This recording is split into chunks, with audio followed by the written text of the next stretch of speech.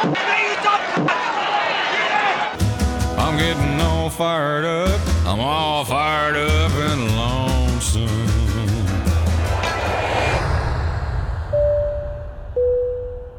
Welcome aboard, ladies and gentlemen. My name's Dennis Carnahan. I'll be your flight steward today.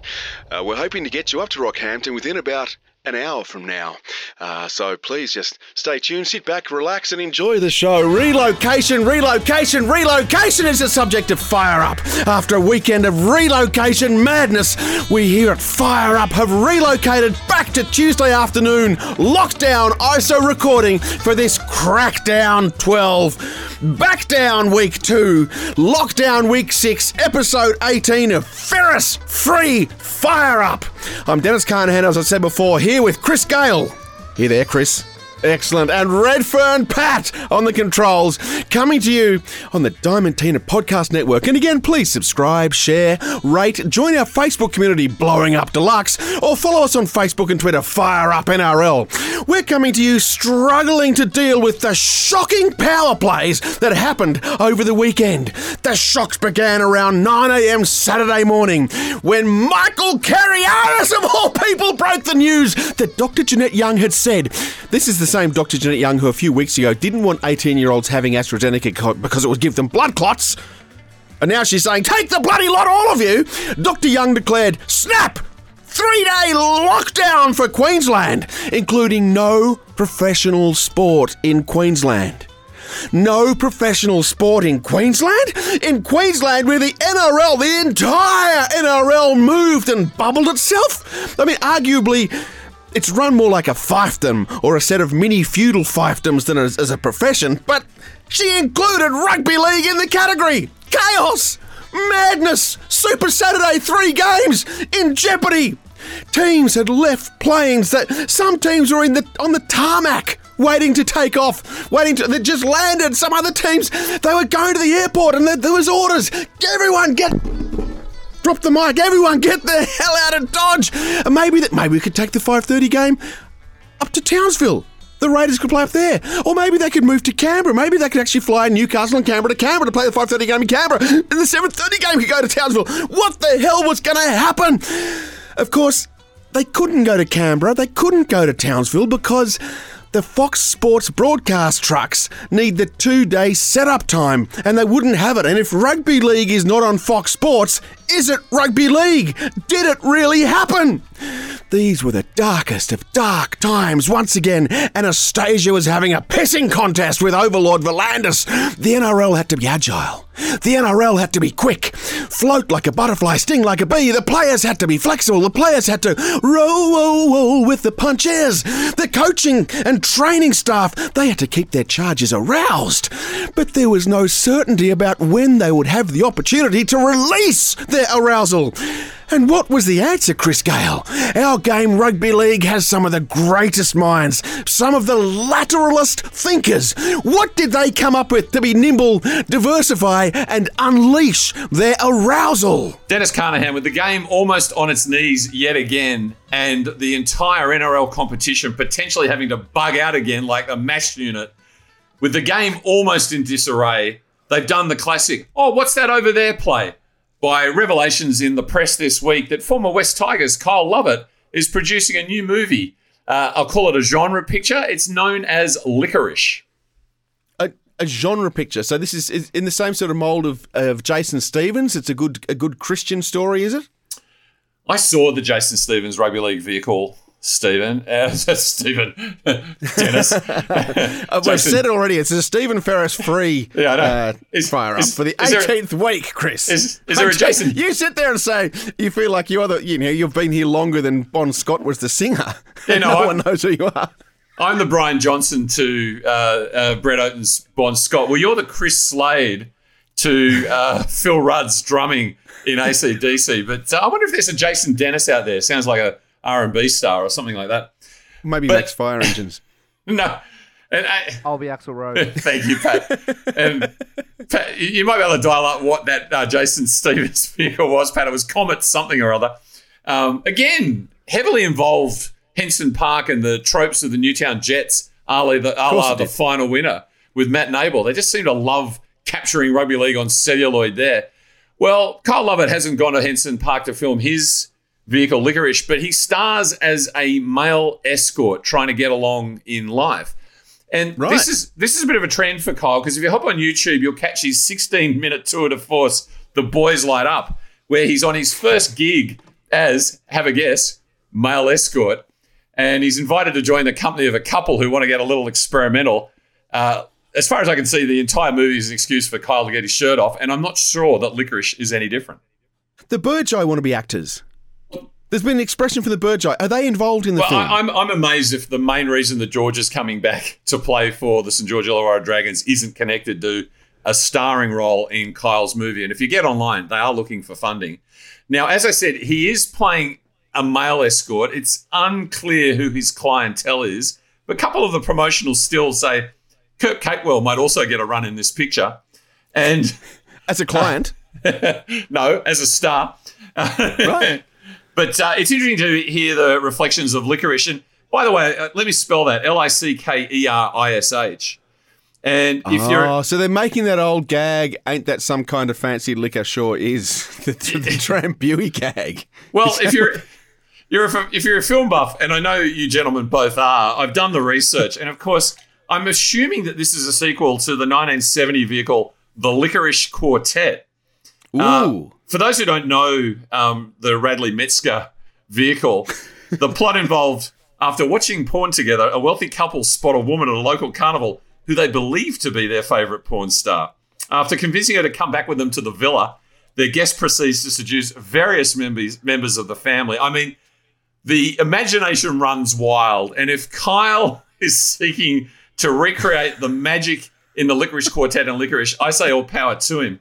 What I like is... Absolutely. That's what the world needs now. Absolutely. And I do like the words of Dan Messiah, the Licorice producer, who says, Lovett's infectious passion for the industry is what convinced him to sign on to the film, which is looking for additional funding. I remembered Kyle as a rugby league player, which of itself I think is That's a miracle. That's incredible. It's absolutely amazing. And he goes, and I thought he'd have an ego, and he clearly never saw Kyle play. But it says here, according to Dan, Kyle is more than happy to be at the bottom and work his way up. So I think that's all we need to know about Licorice. And, again, congratulations, NRL headquarters, for coming up with this sort of news story in what's otherwise been a really, really difficult news cycle for them in the last week. And I know you particularly have suffered the ill winds of the Queensland government in this debacle, Dennis. Well, it does throw back to what was Jai Arrow doing? Was he trying to get a role in the film? What was Appy doing? Was he trying to get a role in the film? The interesting thing I find about the title is licorice. If you're spelling it the traditional way, referring to the root, licorice actually means, in Greek, sweet root, literally.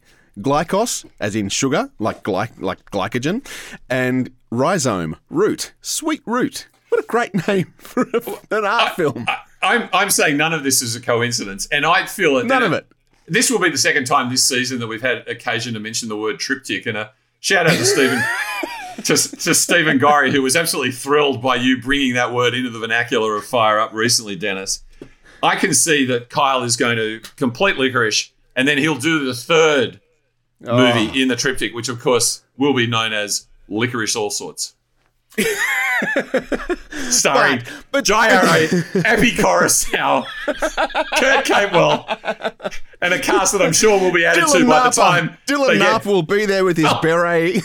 Well, we know what Gal's saying about the bubble, right? I mean, this, again, PVL and Assistant Abdo have come up with a vehicle whereby some of these young men have been struggling in the bubble, will be able to exert their energies, get some of their excess zeal, exactly, out in a legitimate and profitable way, and they'll be ready to go for the NRL finals wherever the hell they're going to be played.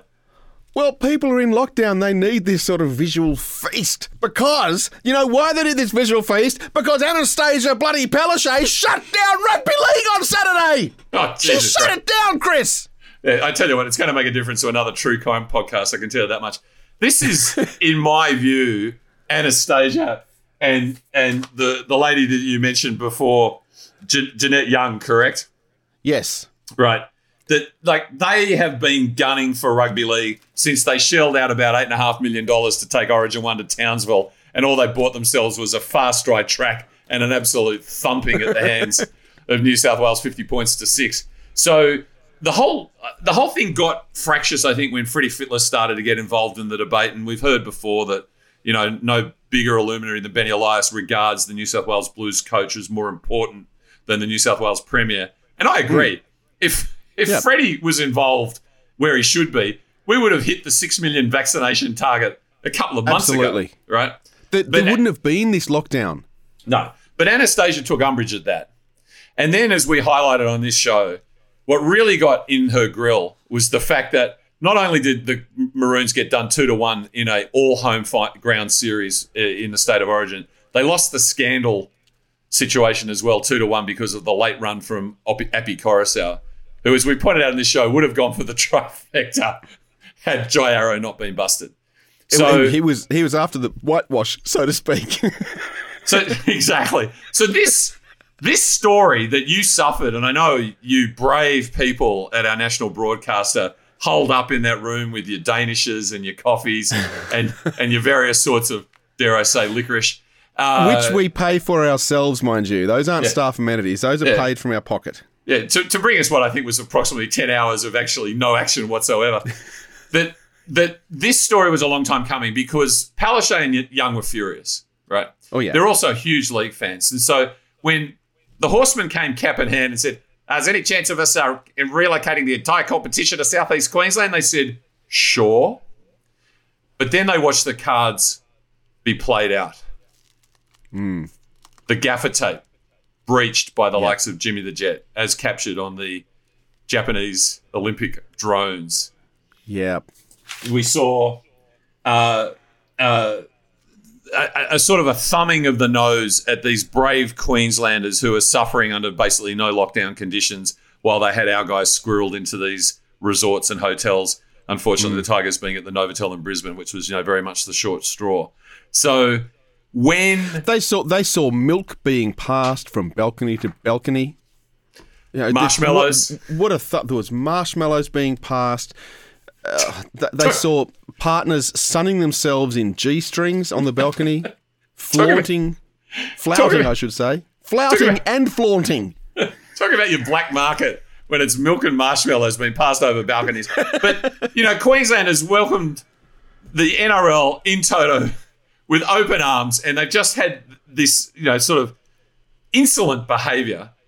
The minute that finally COVID, and I'm not discounting that the Horsemen might have been part of the process by a bit of COVID getting out into the Queensland community because it kind of plays to his strong suite. He thought that gave the premise for Queensland to shut the game down. I mean, the Rabbits were mid-air. They were winging into an excited Rockhampton community with the likes of Ben Hunt representing the St George Illawarra Dragons as a Rockhampton local. They all turned up only to be able to go to the concession stands and get back in their cars and head home, Dennis. It was a debacle. And they were heartbroken. The scenes on Fox Sports of those poor Bunnies fans, and I think there was one or two Dragons fans as well, leaving, saying this is our first and possibly the last chance in our lives to see our team play in our town. Yes, and that was gone. Yes, but it was a mixed blessing though. If you looked at it in the cold light of day, a lot of those people were going, "I'm disappointed I didn't get to see my first live NRL game. But did I really want my first live NRL game to involve the St George Illawarra Dragons?" Well, especially if you're a St George Illawarra Dragon fan, the last thing you'd want to do is see that game. Yeah, because they delivered in spades at the relocated Suncorp. I thought what was really interesting to me was that Dr. Young got on the front foot, and she on the Saturday said there will be no professional sport for 3 days, full stop, right? Yeah, so the AFL were like, "Oh, sweet. Well, that's not us. We're okay." That's right. But even they had to go. So everybody's cleared out. And so the narrative is the hardworking NRL worked the phones for 12 hours, didn't get to bed until 2 o'clock the following morning to relocate and reschedule round 20 of the NRL. And it plays into the desperately needed narrative for the Horsemen. Like, I've saved rugby league yet again. We've beaten COVID. Oh, yeah. Yep. What they don't know is what went on behind the scenes, Dennis, and we can reveal this. Oh, what have you got? Okay, Jeanette Young, hates the set restart rules. Like, she's been a staunch opponent from the get-go. So she says, okay, well, I'll consider your proposal if you give us a root and branch review of all the rules, including the 2-point field goal. Hello, Adam Dewey and Luke Brooks. So that's one of the undertakings. We will see a rollback next year of the set restart for ruck infringement rules. Can I suggest it's not just next year, because Felix has already said they're having a back down on the crackdown. I suspect there's just going to be lower numbers straight up. Yeah. But this has just been, in the works. So Young said that's a given. And secondly, yep. And Dennis, I don't know how many in a row I've been to, but they're going to take our grand final away from us, Dennis. Well, this is an interesting question, are they? Because the rumour I heard was that Peter V'landys went, he said, I've come here cap in hand and you've now slapped me. Now, we gave you 3 Origins this year, Anastasia. You lost 2 of them. That's not my doing. We gave you 3. We might not give you Origin next year. We might not give you any. We might pay back the good people of Adelaide, of Perth, of Melbourne, of Sydney. We might Newcastle, put 2 in Canberra. Sydney and give 1 to Newcastle. I think Peter V'landys went that way. And he also said, yeah, you've been lobbying for a grand final in Brisbane. We're not going to guarantee a grand final in Brisbane if you let us play, but we're going to guarantee if you don't, it will never happen. I reckon that sort of thing is what's been going down. I think there was some very hard bargaining. I think Peter V'landys, basically, the horseman, he's got a horse's head and he's put it in Anastasia's bed at 10:40 p.m. on Saturday night. And that was when the back down happened from her. Well, we'll see how the cards play out, because either the competition stays exactly where it is and Queensland, i.e. Suncorp Stadium, gets the grand final, or they do bug out like a mesh unit and the grand final will be played, you know where, Dennis? Ooh, on the 4077 camp? No, the other old girl, the MCG. So imagine that. no greater a spokesperson for the game than Eddie Maguire has got on the front foot here. No.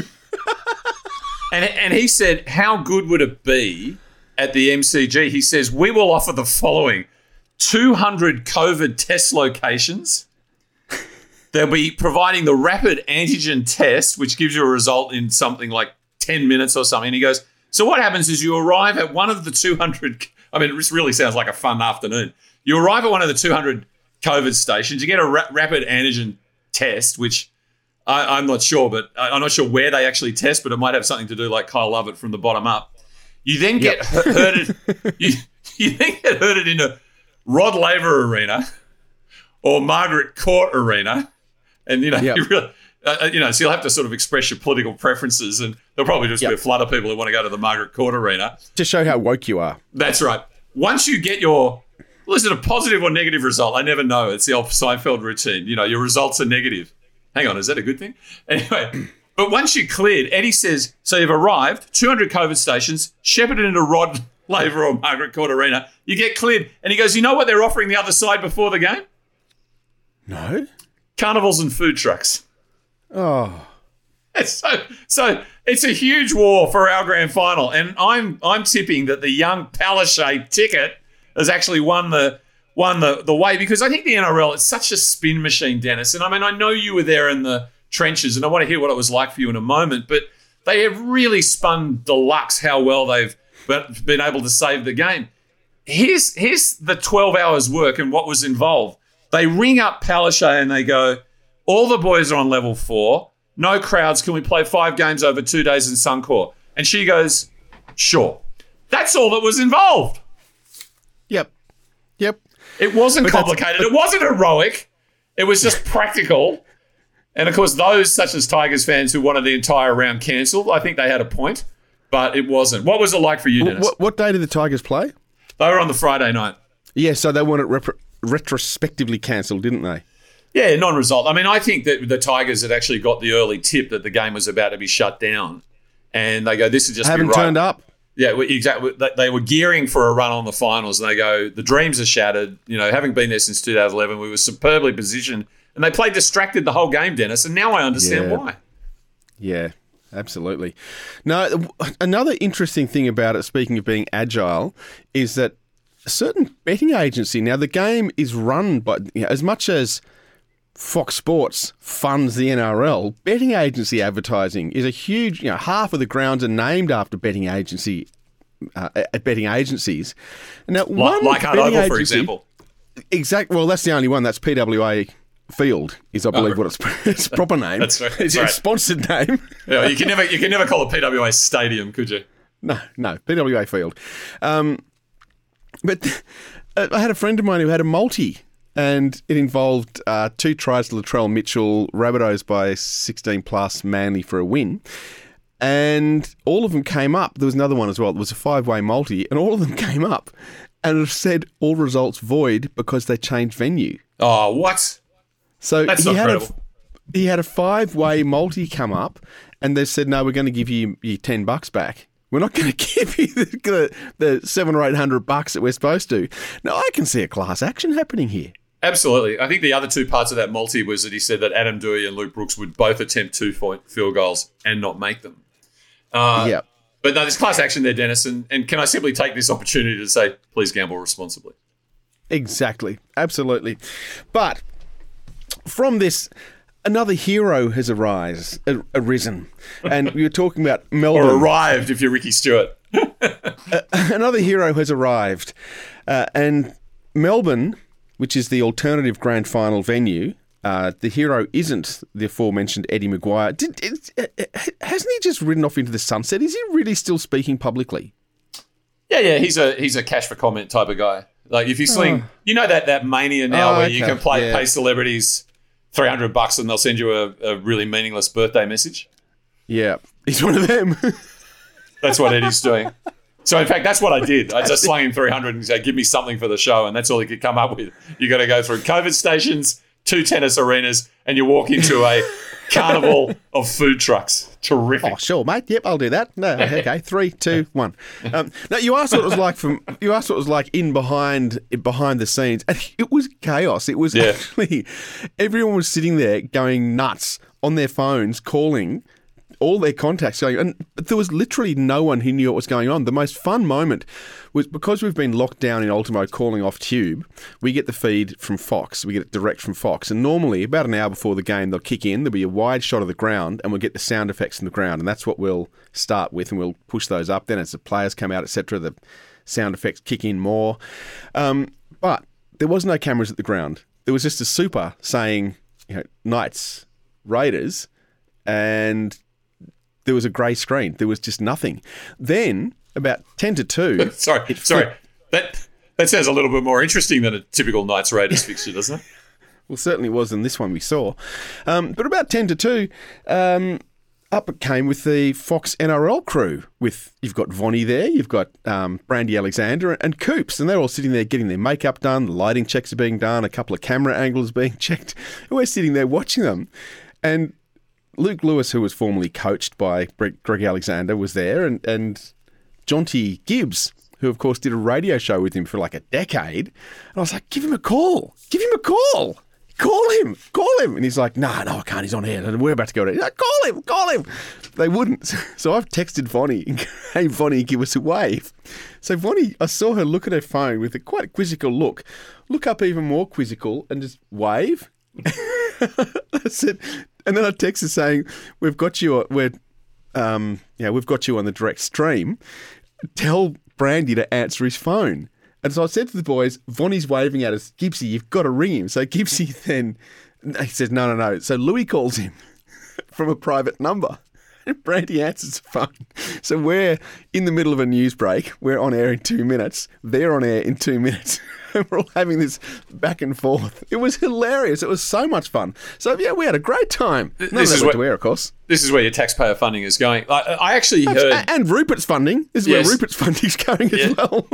I actually heard, courtesy of Big T, who's got the Sports Best Friends podcast, which I highly recommend to you because of its High Tigers content. He said Fox did a pretty good job of keeping everybody across where things are at. So, kudos to Vonnie and the team. That's terrific.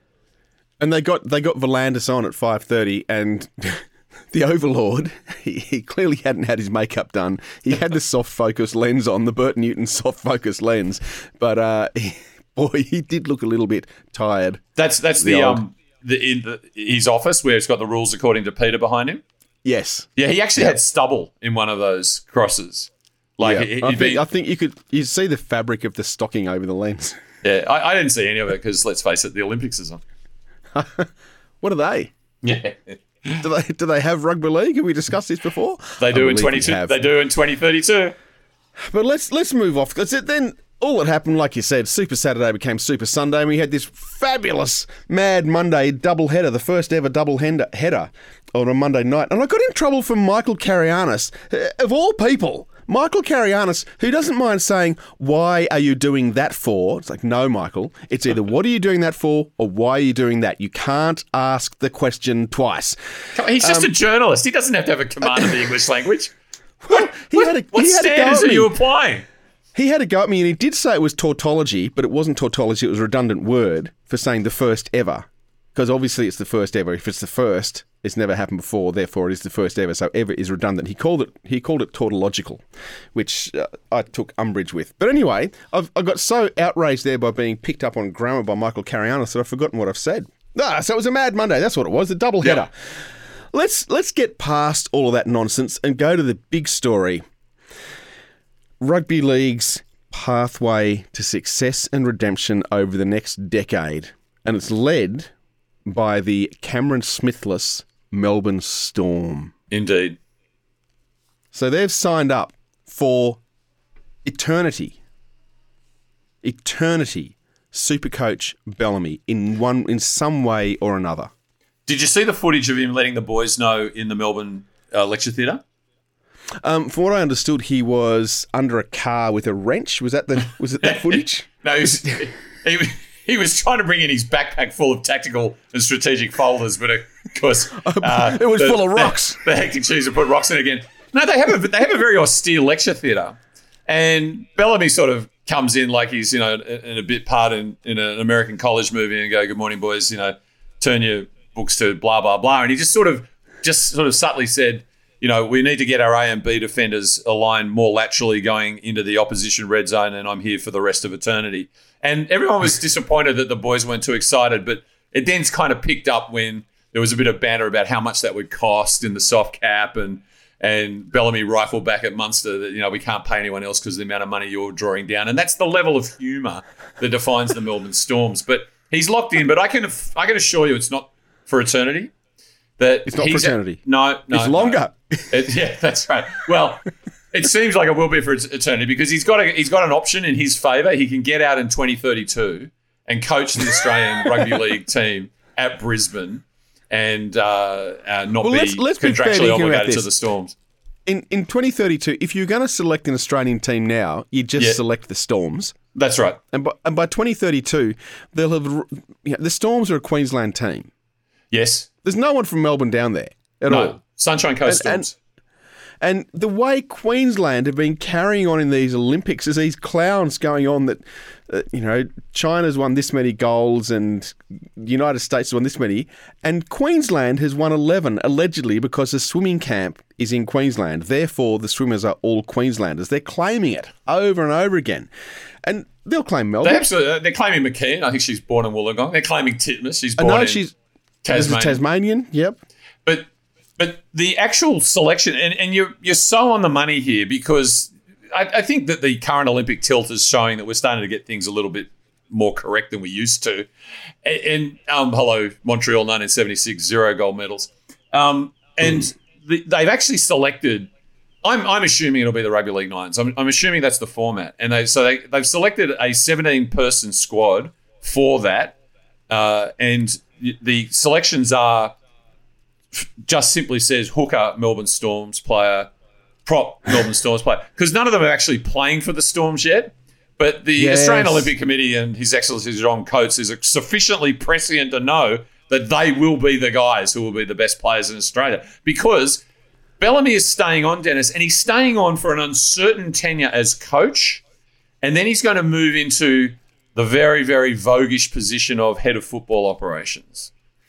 Now, I've heard you discussing this before, that the head of football operations isn't that's the official title. Yes. But what's the real title? Club Svengali. Club Svengali. Yeah. And, you know, like all the great dynasties, Dennis, be they the Murdoch family you've already referenced, the Bushes, the Clintons, whoever you want to go for, these things are old-style feudal hierarchies. So I believe, is that Bellamy's son's name? Yes. He's been groomed. This is the one who has an email address because Bellamy doesn't have an email. Right. He's been groomed, and he's going to be the next Melbourne coach.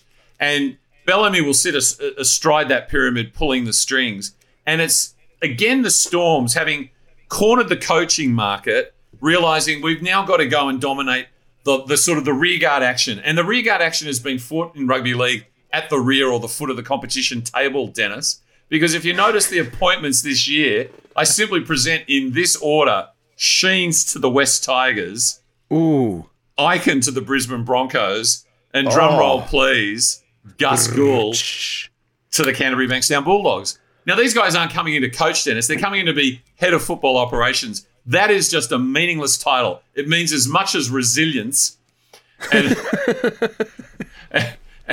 and what it actually means is we are going to run the show and we are a team and we're going to do it my way. Right. So with you mentioned Hook. So Hook's the current coach, well, one of the coaching team with DJ Hook. And did Pat just flash a moon at us? Oh no, I thought we just got mooned on camera by Pat. So you've got Hook and Grandpa Elliot and Grandpa Ferris, and they're all and Gentle Pappy, Peter Gentle, Peter Gentle. They're all there spinning the wheels. The St George Illawarra coaching team is essentially the Golden Guys rather than the Golden Girls. Yep.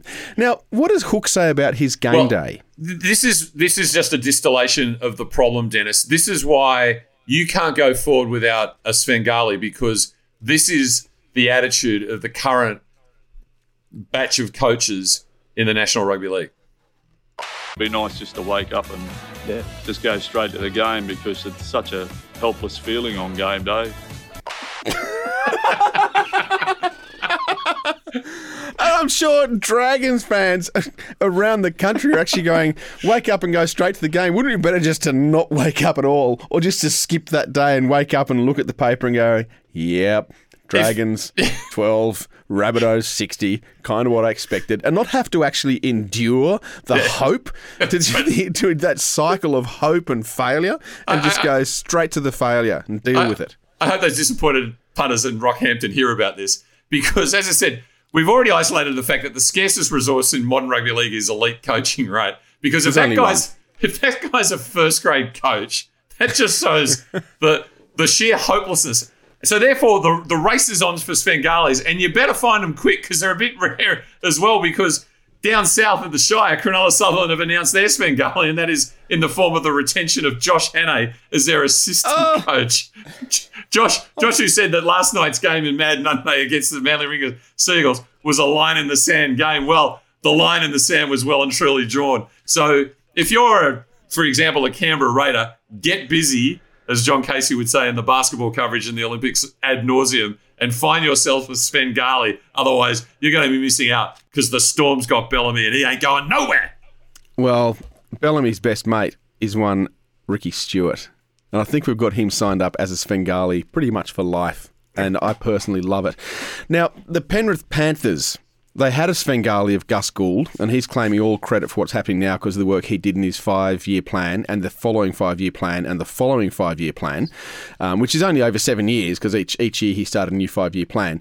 But the Penrith Panthers, we'll get to there's so much to get through, Chris. We'll get to the games in a moment. Yep. But the Penrith Panthers had a bit of a struggle on the weekend, in their pants being pulled down by Craig Bellamy's Storm.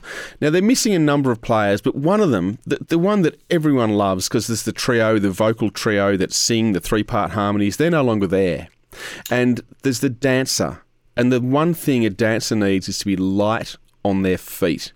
And it breaks my heart what's happened to Brian To'o, so much so that I've written a song about it.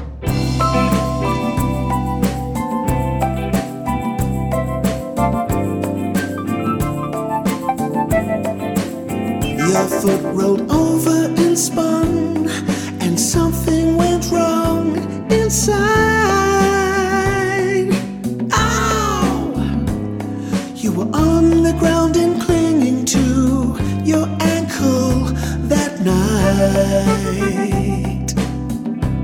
So where are you now, my sweet Brian Talk? Oh, there'll be no more dancing till your surgery's done. I cried me a river. It wasn't just a sprained ankle. Your tibia and fibula were forced apart. The words that broke my heart injured syndesmosis and ankle sprain higher. Damaging ligaments between the two lower leg bones. 6 weeks till you come back, 'cause your ankle needs surgery. You damaged your anterior tibiofibular ligament and or your posterior tibiofibular ligament. So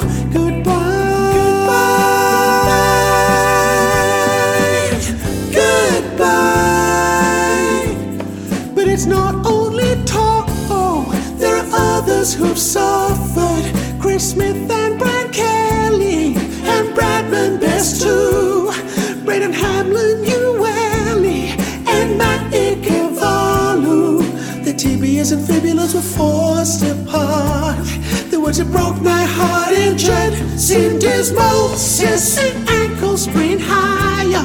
Damaged binding ligaments between the two lower leg bones. At least Bradman and Braden have come back to play again, but they damaged the ligaments between their tibia and fibula. Not just their talofibular or calcaneofibular ligaments. So goodbye, goodbye, goodbye.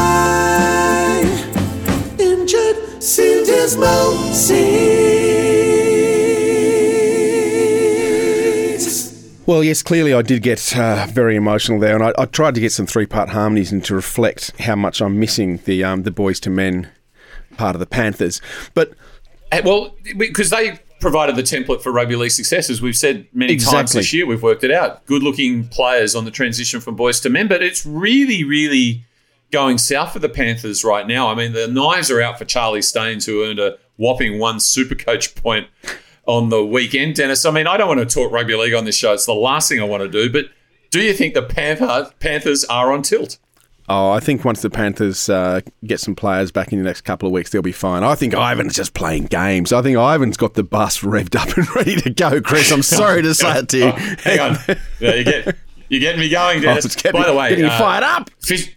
Fisher Harris is back in the gaffer tape quarantine up on the Gold Coast, and he's rooming with Jimmy the Jet. And I don't know if you saw the picture of the new baby that he came out of the bubble for, but absolutely gorgeous. So they're on Instagram. So congratulations. Well, congratulations to the indeed. Fisher Harris family. But let's turn on to something that's not as miserable as syndesmosis injuries. Let's turn on to something that's, and speaking of babies, something that's just turned 1 year old, something that's beautiful, something that keeps rugby league going. What do we got? What's just turned 1, Chris? Thank God I thought you were talking about Dane Laurie's leg.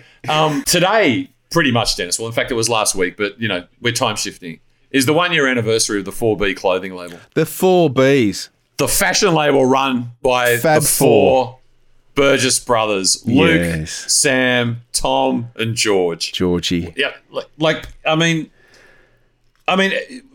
one of the, I guess, perhaps unexpected consequences of the pandemic, Dennis, is that retail has been gone through the roof. You know, contactless delivery. You know, Online retail. That's right. The world is your shopping oyster, if you like. How much of your disposable income, and I know there's a lot of it because you're working for the ABC, goes to the Burgeyes? How much of the gear are you getting in terms of, you know, balance of like rent and, you know, feeding your children and that sort of thing? Well, of disposable income after, obviously, I've paid tax, and remembering we've had efficiency dividend after efficiency dividend after efficiency dividend, of disposable income, probably most of it, 90%. Yeah. You'll be the same, surely, wouldn't you? I'm definitely eat a sandwich for lunch, buy a pair of Burgeye trousers for dinner. I mean, because I find myself like I do feel a little bit, you know, I've got a thing about my legs. I wish they were a little bit thicker. And they're not as thick as I'd like them to be. I am working on it. I am, trying to do some squats and lunges, and I just can't get the 4 chickens a day into me enough, which is what you need. But those boys, they have some thick legs, don't they? They do. Have you tried a vacuum pump? That's also something that... That's not for legs. No. Oh, right, sorry. There was some amusing question asked during the Olympics of one of the competitors about you've got an excellent third leg, but... was that Matt Sherrington? Yeah, that's the most famous third leg on a sprinter. Rowan Browning actually is a pretty savvy kid. He's actually like the fact that they wouldn't used to show Elvis below the waist. He's actually not allowed the world's press to take shots of him sprinting in the Lycra shorts for fear of comparing unfavourably to Shervo in the 2000 games. It is an interesting thing. I have seen a little bit of the sprinting going on the Olympics, and I noticed they're always talking about Shervo this, Shervo that, and Shervo, and they've kind of forgotten that Shervo's third. I believe that Patrick Johnson remains the fastest Australian ever. Correct. But he's Patrick Johnson's fastest ever. Browning's moved into second spot. And where does Paul Narracott fit in this narrative? And actually, on reflection, I think the original Shervo packed lunch footage came from the 1998 Kuala Lumpur Commonwealth Games. Who would have thought we'd be talking about the 1998 Commonwealth Games in Kuala Lumpur 2 weeks in a row? But there you are. Such a big event. But the Burgeye, everyone's a critic, Dennis. You and I at the foremost of that. We're always finding the negatives. And so, as you said, you aspire to larger, thicker legs, and you can't get the chickens into you. And are you saying that's kind of discouraged you from laying out so much money on the Burgeye fashion label, the 4B, as you otherwise would? Well, look, can I read this quote that you've put up here, Chris? Please. Because this quote that says, with all of us having quite large legs, I can't do it. That's the worst accent. Can you do it? Where are they from exactly? They're from the north. The north's pretty tricky. Are they from all? It's grim north. I'd probably head towards Liverpool. With all of us having quite large legs, it's quite hard to find decent shorts that fit well. So we based it around that. Having said that, our stuff fits the smaller guys too. Thanks, Burgeye. Yeah. Thank you. Yeah. Unfortunately, it just fits them badly. I did have some friends back in the 90s. I had friends. I know you won't believe it, but there was a group of these 3 guys, and they had this plan. And they were often trying to do it, to go to different David Jones stores to the menswears department and say, and with a straight face and a deep as voice as possible, do you have any underwear that suit a larger gentleman downstairs? and I don't think any of them ever actually managed to do it. Yeah, something with a double gusset. Yep. No, I know you shouldn't do accents in the modern day. It just seems to be not the thing to do, but my English accents were sort of confined to Jeff Lynne from Electric Light Orchestra, who was from Birmingham. Yes. And then all the other 3 Beatles in the old Beatles cartoon going, "Hey, Ringo." That's about all I could do. But I remember Tim Brooke Taylor as the... they had the ad in the middle of the goodies where, "Hi, I'm Jacinta. You can fly me to Bermuda." And there was like that little thing. And then there was another one, exotic name, exotic location as a hostess. Oh, yeah. And then out came Tim Brooke Taylor. "My name's Gladys. You could fly me to Birmingham." And can we just take a moment to say how much we miss Tim Brooke Taylor, one of the early victims to COVID?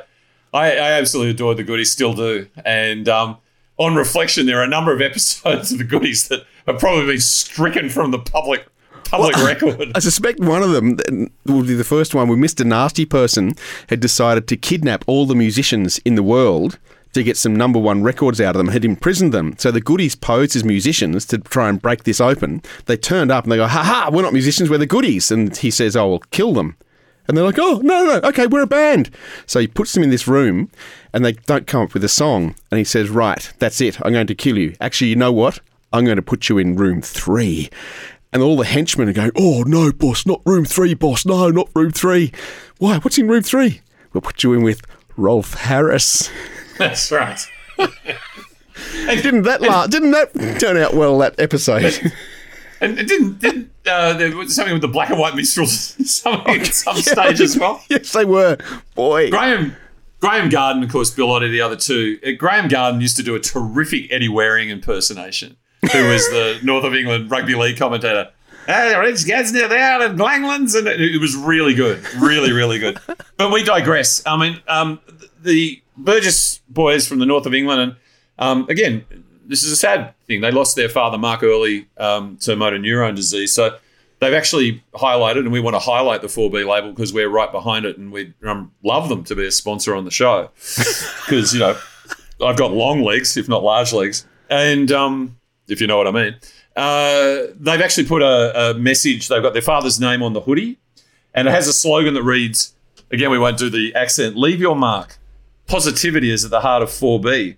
We love to inspire people through our family values, leading from the front and never take a backward step.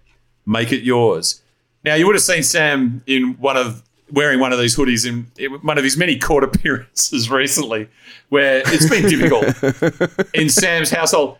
But that you can take family difficulties and turn it into commercial opportunity, Dennis. And I refer to, of course, that if you are watching the Olympics, and it looks like I'm the only one who is, there's repeated ads for SAS Australia the next season. Yes. And boy, oh boy, the talent they've got. I think it's Manu Fidel, Alicia Mollick, Dan Ewing, who used to play ball against from home and away, Brent Edelston, the list goes on. But Sam Burgess is there. And there's a really, really beautiful montage of Sam who's scared of the dark and being pushed off cliffs and whatever. And he goes, in recent times, they've taken away my career, my family, and my marriage, but they won't take my 4B label away from me. Oh, boy. Well, let's move on. We were mentioning Penrith earlier. And yes, Penrith, and reality yes. TV. And a couple of months ago, I mentioned on this very show that I was out at Panther Stadium, whichever betting company calls it, Penrith Park. Is it Bluebet? Yes, Bluebet. Yep. So I was at Bluebet, and a gentleman that I knew from cricket came up to me and said, "Oh, by the way, there's going to be, what radio mics are you using? Because we're using a few frequencies here. We've got some people mic'd up." And I said, "Oh, what's doing?" He said, "Well, we've got Beauty and the Geek here. And what they're going to do, the beauties are all going to do a cheerleader routine at halftime, followed by the geeks." So I'm sorry, Pat, but I was wandering around at halftime, and I'm probably going to be in the back of some of the shots as I change batteries in microphones and things.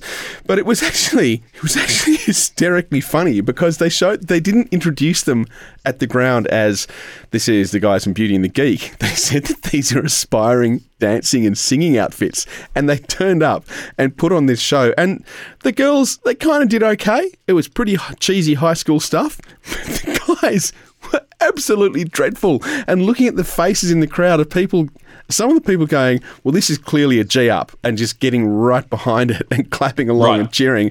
And others going, "Why are they doing this? This is clearly utter rubbish."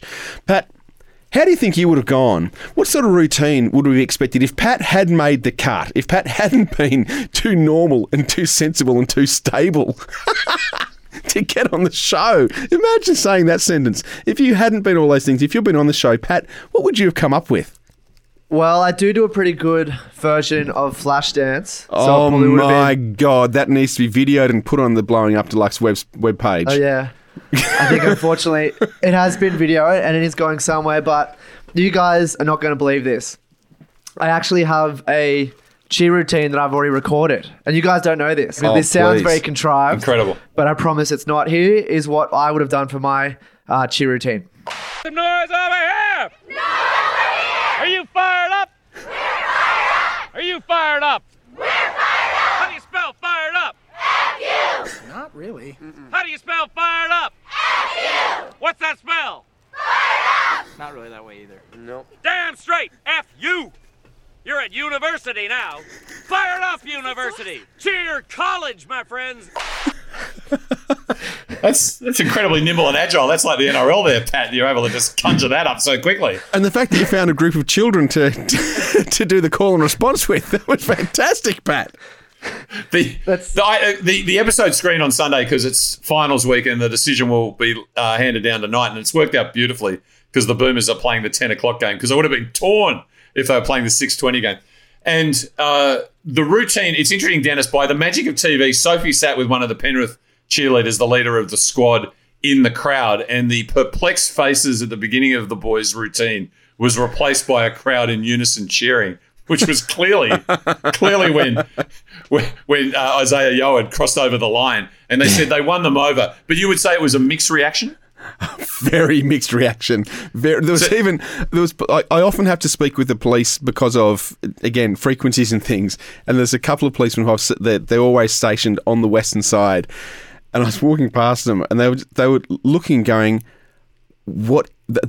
And if I may quote and use a profanity, "What is this shit?" That was the police response. It would be a tough crowd there because on the one hand, you get to see that was the Storm's last loss to date. But on the other hand, the supposed good guys are Penrith. So who are you cheering? Yeah, I know. And I got to tell you, they got some guts, those kids, because that's exactly how they sold it. They were told you're being told that you're an aspiring performance group. One of the guys, Alex, juggled, and George, who's actually one would say the least geeky and has a few moves, he opted for wearing the Pink Panther costume, mascot style. Yeah. And Mitch, one of the other guys, goes, I don't know if pink is really one of the Panthers' colours. He also says, I know nothing about rugby league, quite rightly. And look, it really... Hang on, if you say he knows nothing about rugby league, does he love Fire Up? he's our demographic, Mitch, if you're listening. I would have recreated Craig Gower's charity night out. That's right. At the golf. Just give me a golf cart and a butter knife. Anyway, they ploughed on bravely, and it is wrapping up tonight. And the footy geek Sam, who got kicked out, got voted back in with his partner Aya, and then he's just been eliminated. He's not in the finals. And again, Pat, we'll probably need to draw a line under Beauty and the Geek because I know it's painful for you. But whereas a lot of the geeks seem to have a couple of them have got girlfriends and they progress their characters and they're in touch with their emotions. As far as I could see, the footy geek Sam got a haircut and a fake tan, and that was his entire emotional experience. So you're right to feel gypped. My lockdown experience is the exact opposite. Right. But if there's a sequel, we're on the Pat bandwagon. Look, the flights started the descent into landing at Rockhampton Airport, so we should move on to this week's games and let's just do them. Let's tray table up right. Sorry. Yeah, and open your curtain if you would. Not a lot happened in the rugby. It was a pretty dire round, really. I mean, the Raiders lost, which that was just dead set miserable. Let's get over that. There was a bit of fun where Manly. They had the first half of the Manly Cronulla game was, if I may say, a half of 3/3. It started with Manly coming out and creating 6 try-scoring opportunities, only to have them just nipped at the very last second by some desperate Sharks defence. And then suddenly they scored a couple of tries, which were freakish, and then they just clocked off, and the Sharks scored a couple of tries, and then Manly were like, and they clocked back on again. It was the most bizarre thing. The only fun thing was once the Sharks started getting slapped, Will Chambers, the hero of rugby league, the car who parked in the Chamber of Death car park only a few weeks ago. Drove to Melbourne and back. Well, the Sharks lost Jesse Ramian prior to the game with an ear infection, and the word from the Sharks camp is that he was sitting on the team bus next to Will Chambers, and that's where the ear infection came from. And Will Chambers carried this on the field where he made a magnificent hit on Dylan Walker, who now... We've had Curtis Scott, the only one hit Curtis Scott's made in his entire rugby league career on the field was on Dylan Walker. And now Chambers came and absolutely laid him out and then gave him a huge verbal, which is difficult when you're 40-10 down. That's right. I'm not exactly sure of the timing of it. And Svengali Hane said that he thought it's probably the wrong time to be Chippy, though Chippy Chambers is not a bad nickname. But say it was when they were down 10-40. He sparked a recovery so that they went down 22-40. So, job done. Well, I can't imagine what he was sledging Dylan Walker about. I mean, it's not like Dylan's ever offered any material that you could draw attention to. Well, maybe apart from the pepperoni pizza on the road, but you know what I'm saying. They had literally put the cue in the rack. In the cue being the long, tall, thin, brown, woody thing. Tom Trbojevic. He was put back in the rack, and the game went from 40 to 10, and they had...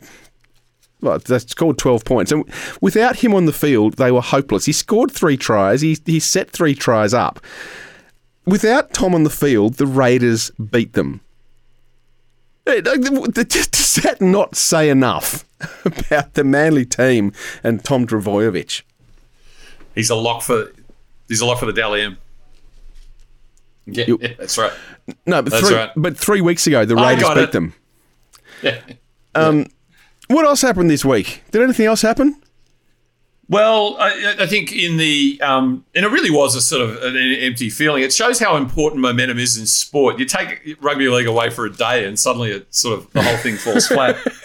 In the rescheduled Dragons Rabbits game, it was great to see Tyrell Fiomiano having learned his lesson from Magic Round, coming back and being put on charges of a high shot and a hip straight drop. up.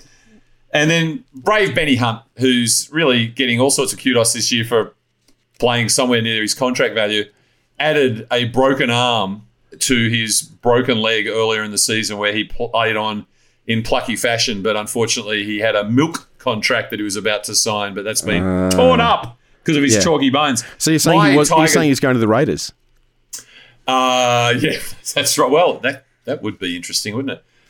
We've touched briefly on the unfortunate events up there on Friday night when my Tigers took on the Warriors, but we love Buzz Rothfield on this show like none other.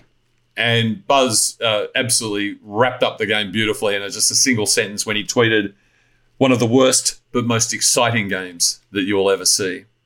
But I think most of the action, Dennis, was in the initial game up at Mackay, if I remember correctly, where it seemed pretty hot and sweaty, where the Sydney Roosters took on the Parramatta Eels. Yeah, there was a lot happening there. There was the locals were very excited about it, and we had a great cross to the mayor of Mackay before the game. That's Steve Jackson, and Steve Jackson was on the hill. The Steve Jackson? The Steve Jackson. He was on the hill at Mackay. The problem Steve Jackson had on the hill was that he didn't have the right wristband. He had a wristband to be on the field, but not to be in the crowd. So on air, he was removed by the police. And he's like, "But I'm the mayor of..." Well, he's not really. And then so much other shenanigans. There was J-Moz who tried to do a dance, and there's so many beautiful pictures of him doing this dance in front of a gentleman with a beard and a Jackie Howe singlet. And I mean, how good was that? I mean, again, for the men of league, $5,000 into the kick for Mossy Masoi. Unfortunately, the number 5 was pretty pressing because he ended up doing his hammies out for 5 weeks as a result of those dance moves. Yeah, well, they were spectacular moves, and Fergo had a head clash, and it was just astonishing. He had like a 5-centimetre gash open up in his head. It just split. So someone's knee has hit his head, and rather than going dunk straight onto it and causing a concussion, it actually hit a glancing blow and ripped the skin down the side of his head. So he had this huge gash, and it was pouring blood. So he's then gotten the full mummy treatment, strapped up. It was magnificent. It does take us right to the DNA of this show, where you just hear those words echoing from Rex Moss, where he's bleeding like a stuck pig. And wasn't he? And he really was. He actually looked like Tom Savini, the great makeup artist who did the Romero zombie movies like Day of the Dead and Dawn of the Dead, had got stuck right into him. But the really fun bit was he came out with some of that puffier white headgear, and he couldn't quite get it on, so it was kind of jauntily sitting on top of his melon. And he then replaced it with something tighter fitting, and he went to give the original headgear to a kid on the sideline, Jonathan Thurston style, and the kid ran a mile. Wasn't getting anywhere near that stuff.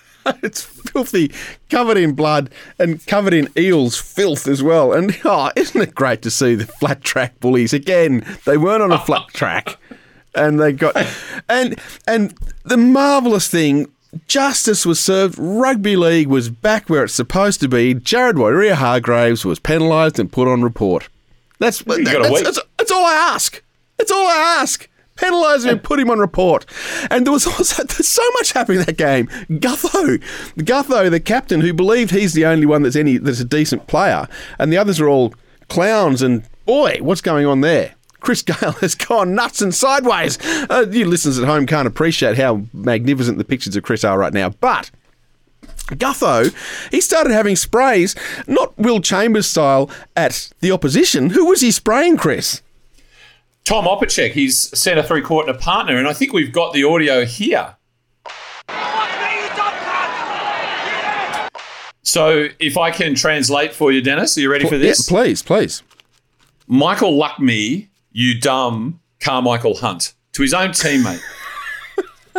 So the Eels are under pressure because the flat track bullies are coming back to the pack. They've got the Roosters and the Sea Eagles breathing down their necks for a top 4 spot. And when they open up the papers, apparently their saviour is Mitchell Moses. So you can totally understand why King Gutho's under pressure. And there's been some concern about whether this is what you should be saying to a teammate. And other people say, no, it's good. They're testing each other or whatever. So I went to the Oracle and said what Parramatta great Peter Wynn had to say about this, Dennis. And can I quote the great Peter Wynn? Oh, please. He goes, I'm not going to criticise him. Gutho is so competitive and so passionate. I really admire him, and stuff happens in the heat of the moment. There's a little bit of frustration there. He's just very emotional because he tries to make every play a winner. If you want to make every play a winner, come down to Peter Wynn's score. And yes, there's a pandemic on, but we have contactless delivery. Get online, and we have a special edition Parramatta jersey with the James Hardy logo on the front, because that's sort of fallen out of the favour. And on the back of it, it's simply got in quotes, Michael Luckme, you dumb Karmichael Hunt. See you down at Peter Wynn's score. So as far as I'm concerned, if it's all right for Pete, it's all right for me. But what worries me, Dennis, is this vernacular that seems to become very much associated with Parramatta. And I wonder if you listen to some audio from Brad Arthur's presser afterwards, if you can guess what's the word that's creeping into the vernacular. Yeah, disappointing. Played pretty dumb at times, done some silly things on the field. Thought the effort was there. I know the scoreline doesn't reflect it, but when you put yourself under that much pressure with some dumb things that we did, like I said, when we play as a team,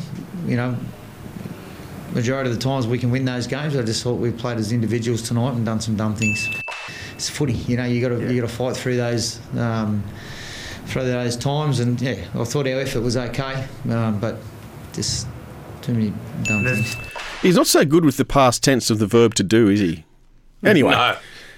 Anyway, it explains why they've put in a recent order on an online bookstore for Rugby League for Dummies, doesn't it? Yeah, I don't know. The jury's out.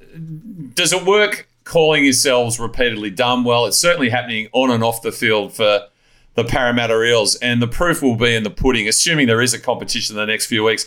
But I say, Dennis, right now, embrace your idiocy and dare to be stupid. You can be a coffee achiever. You can sit around the house and watch Leave It to Beaver. The future's up to you, so what you gonna do? Dare to be stupid, dare to be stupid. What did I say? Dare to be stupid. Tell me what did I say? Dare to be stupid. It's alright. Dare to be stupid. We can be stupid all night. Dare to be stupid. Come on, join the crowd.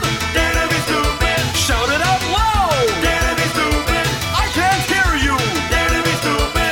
Okay, I can hear you now. Dare to be stupid. Let's go. Dare to be stupid. Dare to be stupid. Dare to be stupid. Dare to be stupid. Dare to be stupid.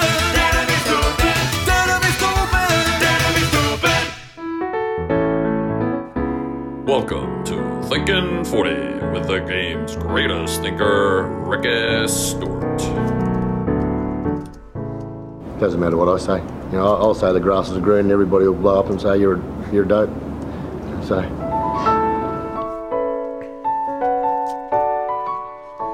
Thinkin' Footy with the game's greatest thinker, Ricky Stewart. Oh, I disagree entirely, Ricky. You can say the grass is blue and I'd believe anything you say. You know that now. I'm Ricky through and through. I love Ricky. And it was sad that Sam Williams couldn't get the W in game 100, but it doesn't change the fact that as far as 100 goes, Sam is 100% winner as captain. That's all I'll say on the matter. They had a couple bad misses on the line, didn't they? Yeah, they did. I think Sammy might have had an effort that might not be his best. Yeah. Look, it was the middles. The middles got bullied by the Saifidis, and they didn't. We're getting too much talking about footy here, and this isn't our field of expertise. Yeah. So let's move on. Why don't we instead, Pat, go to Media Watch? So, what had Ray and his listeners so fired up?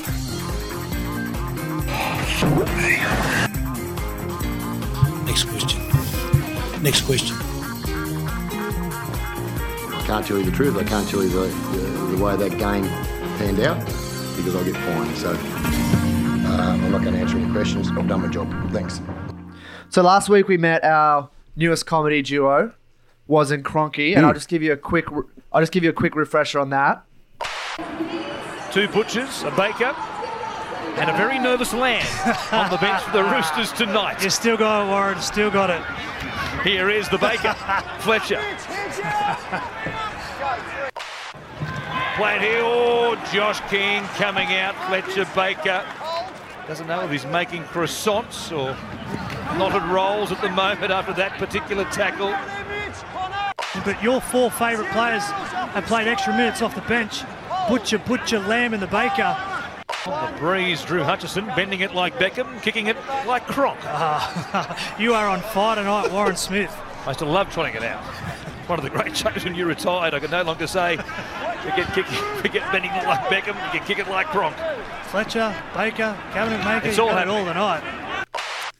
I don't know how they do it, but they've done it again this week. I know that with comedy, it's really hard. How many times can you keep going back to the well? But Was and Cronky, they managed to do it on this week's episode of the Was and Cronky Show.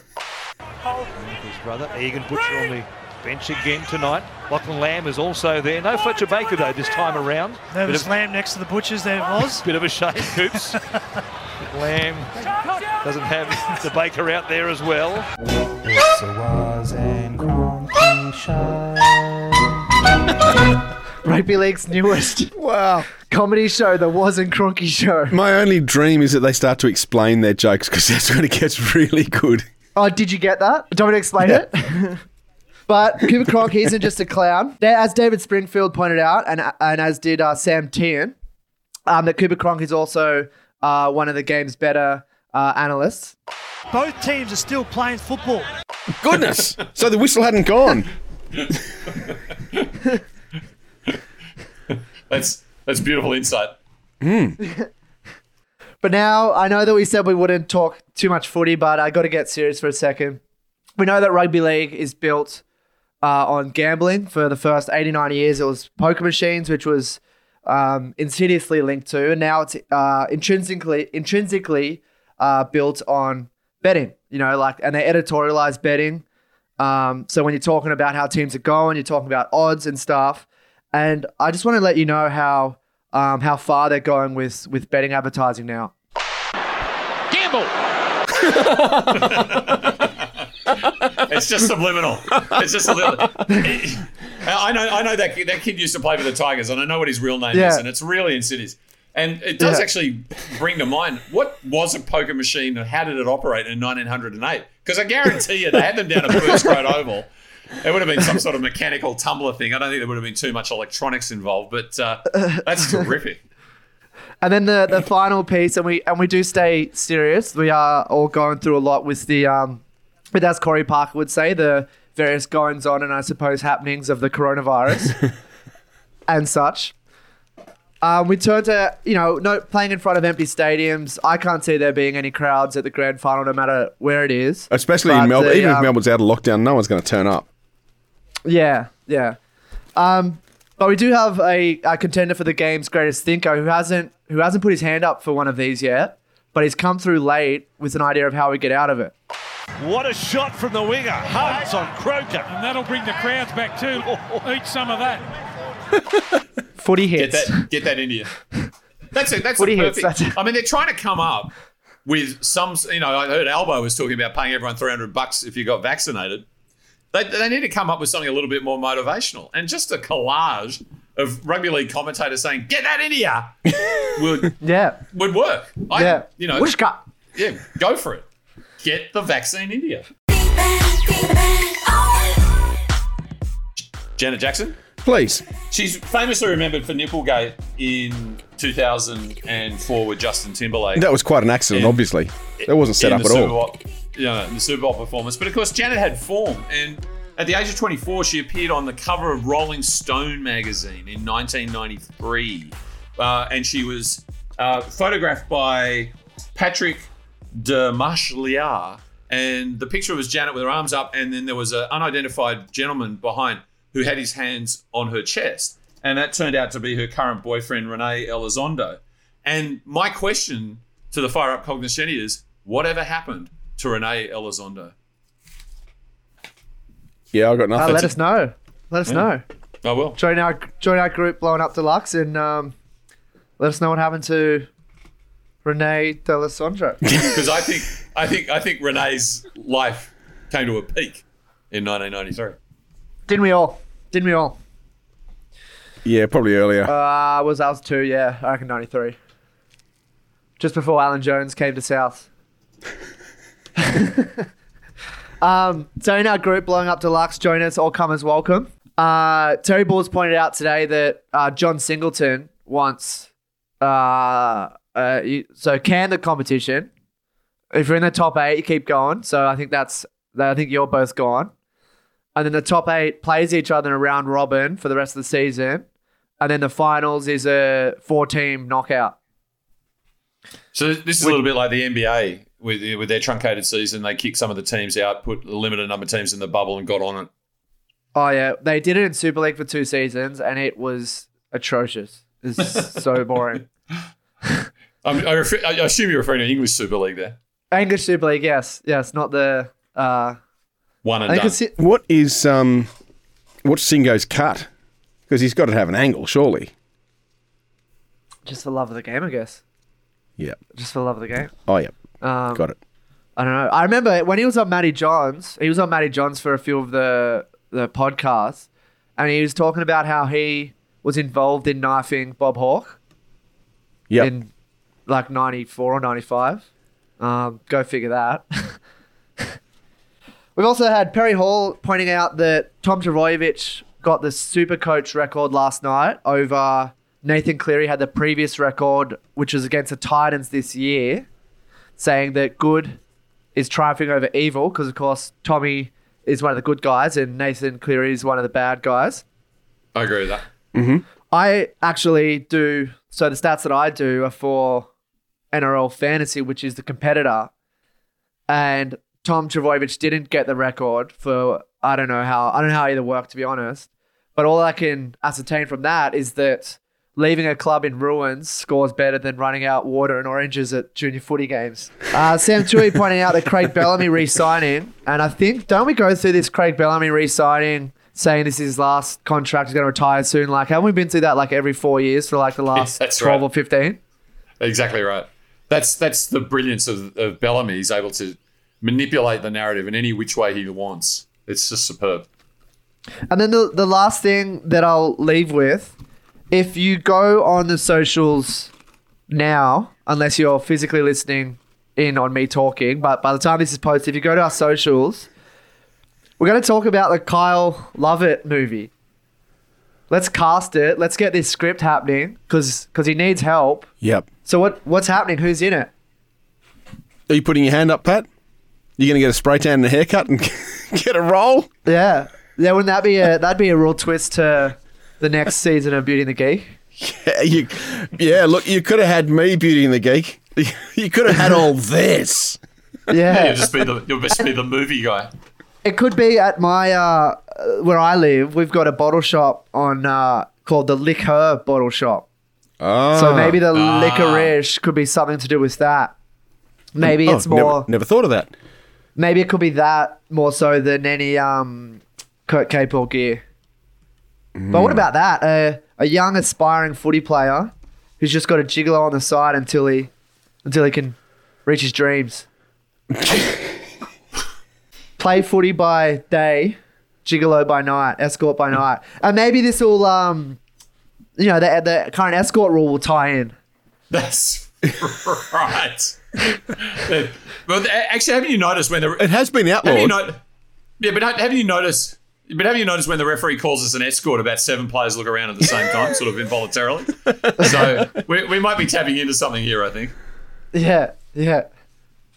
So is that the feedback done? That's what I've got. Let's move to Chris's kooky correspondence corner. Well, Dennis and Pat, we love people to leave reviews on iTunes, for example, as a format. And if you're feeling so inclined, 5 stars. It brings our show to the attention of the podcasting public. Shout outs to Lily, who posted as good as it gets, outstanding league banter and analysis. Wow. Lace with Johnny Rapier-like wit and repartee, 5 stars. Wow. Thank you very much, Lily. And from Grum, about footy to follow and love this show. It's a well-known saying, I don't like rugby league, but I love Fire Up. These guys are entertainment with a capital E. Do yourself a favour and have a listen. Thank you so much, Grum. So reviews are gratefully appreciated. Now, Dogstar... Sorry? E squared, baby. Yeah, E squared, you got it. Dogstar on Twitter, who is a frequent contributor and always quality, building on your discussion about the way in which rugby union was essentially a Nazi vehicle last week, Dennis, he reached out and he said, regarding rugby union and fascists, and I always do, Benito Mussolini rebranded rugby as Pala Ovale.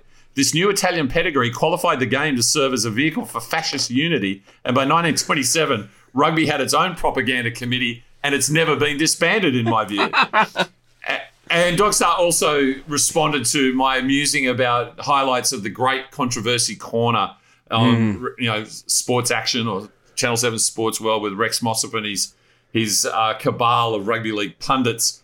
He said his peak Controversy Corner moment was when Ferris Ashton suggested East would beat Manly. Rex would walk around the table, pick up Ferris's orange juice, which would have been Patra orange juice, smell it and said, just had to check this. I thought there might be something in it for you to say something so ridiculous. And that was what the beauty of Ferris is, that he'd always be wearing his he had a red, white and blue check suit, and he always had on a Roosters tie. And like I do, as all Australians should do, he tipped his team every week, no matter what condition they were in. So thank you very much, Dogstar. And it was really great to hear from Travelling Game Developer, who said, at Fire Up NRL, only just found you after your FBI departure. Great to hear all you buffheads again. I don't think he's worked out that you're not Steve and Dennis. I'm not Steve either. Yeah, I know. I got it. Only one episode in, and I feel the need for a review. Solid hit-ups from the start, strong middle showing, and a thoroughly entertaining grandstand finish. 13 out of 13. Get it up, ya. First of all, that's huge kudos to you, Pat, because you're our closing off the bench. And get it up, yeah, it's close, but we are looking for get it in ya in order to get those vaccines. Get it into in ya. Arms. Okay. Yeah. Great to have you back, Travelling Game Developer. Stay in touch. Yeah, that's nice. And finally, my piece, my continuing gift, and again, a shout out to... Oh, thank goodness for this.